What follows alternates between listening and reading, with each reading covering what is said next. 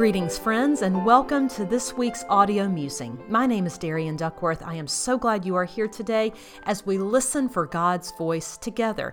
This week, like last week, I'm digging into the archives of the blog and bringing out some of my favorite posts. And this week is once again about a movie, and once again it is about one of my favorite Christmas movies. That film is Love Actually. Now, I know some of you may be thinking, I don't like Love Actually. I don't really think that it's a Christmas movie, and I totally understand that. But I do invite you just to take a moment today, no matter how you feel about the film, to reflect with me a little on one specific scene from it. And that was what I wrote about on January 20th, 2016. And I've pulled it out of the archives today to revisit. And originally it was published under the title of The Gospel According to Harry, Eyes of Repentance. That was a really long title, so it has been reshortened now to Revisiting Repentance in Love Actually. So let's take a moment to dig in together to what the Holy Spirit might speak to us.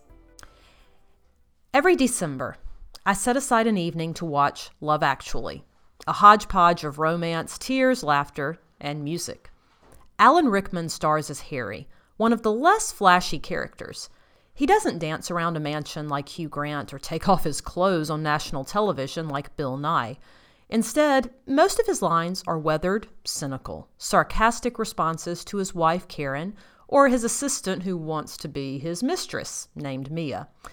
Harry doesn't talk a lot, but he says much with his straight mouth and his unhappy eyes.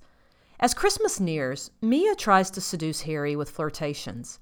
He begins to give in. He buys her a necklace for Christmas, and he hides it in a coat pocket. Karen, his wife, finds the necklace and assumes it is for her. Yet when Christmas Eve arrives, she opens her gift from Harry, expecting to find the necklace, and only to find Joni Mitchell CDs. Later that same evening, after their children's Christmas play, Karen confronts Harry in the most gentle, heartbreaking way, and there is a link to the YouTube video of that scene that I encourage you to take a look at. And in less than 1 minute in that scene, we see shame, regret, guilt, and desperation cross Harry's face, his need for repentance and forgiveness well up in his eyes instead of tears. As Karen walks away from him at the end of the scene, we sense what he's thinking. I cannot believe what I have done. I cannot believe how deeply I have hurt her. Psalm 51, verses 1, 4, and 6 read, Have mercy on me, O God, according to your steadfast love. Against you, you alone have I sinned and done what is evil in your sight. You desire truth in the inward being. This is the moment where it would be easy to judge Harry and King David both. It would be easy for us to say, well, of course they should be repenting. They've committed adultery. That is a serious sin. They have broken one of the 10 Commandments. But I ask you for us to pause instead. What we see come across Alan Rickman's face is what comes across all of our hearts at some time, the awareness that we've messed up. It doesn't matter how big or small the mistake is by our standards. We are all sinners in need of Christ's redemption. We're all human beings in need of one another's forgiveness.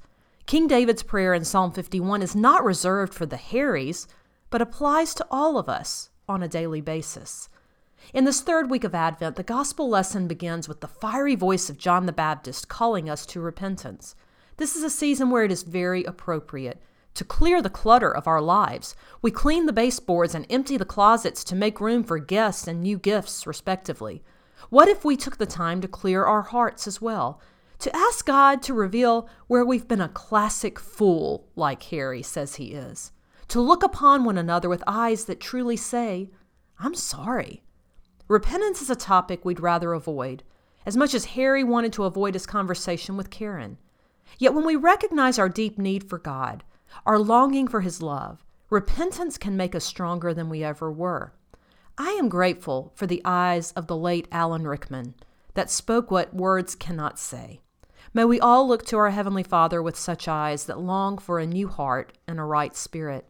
May we have the strength to stand still and see his salvation worked out in each of our lives.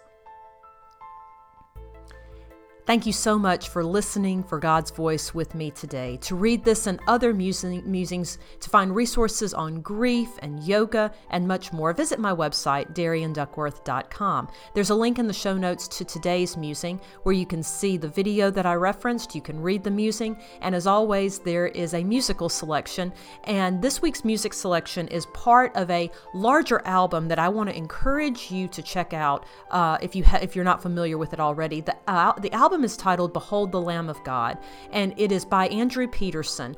The song that I chose is called Deliver Us because it really goes along with this topic of repentance, but I encourage you to look up this whole album and set aside some time to listen to it in order and in whole. It is a marvelous experience because it tells the story of Christmas, but it begins in the Old Testament and it ends around the throne of the Lamb of God in the Revelation.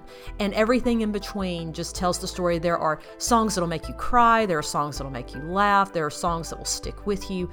It is just a masterpiece of an album and of a production. So take a moment to listen, to find that whole album, and take a moment to listen to Deliver Us, which can be found in the musing. Once again, friends, a blessed Advent to each of you. I look forward to meeting with you again next week. And until then, all good things to each of you.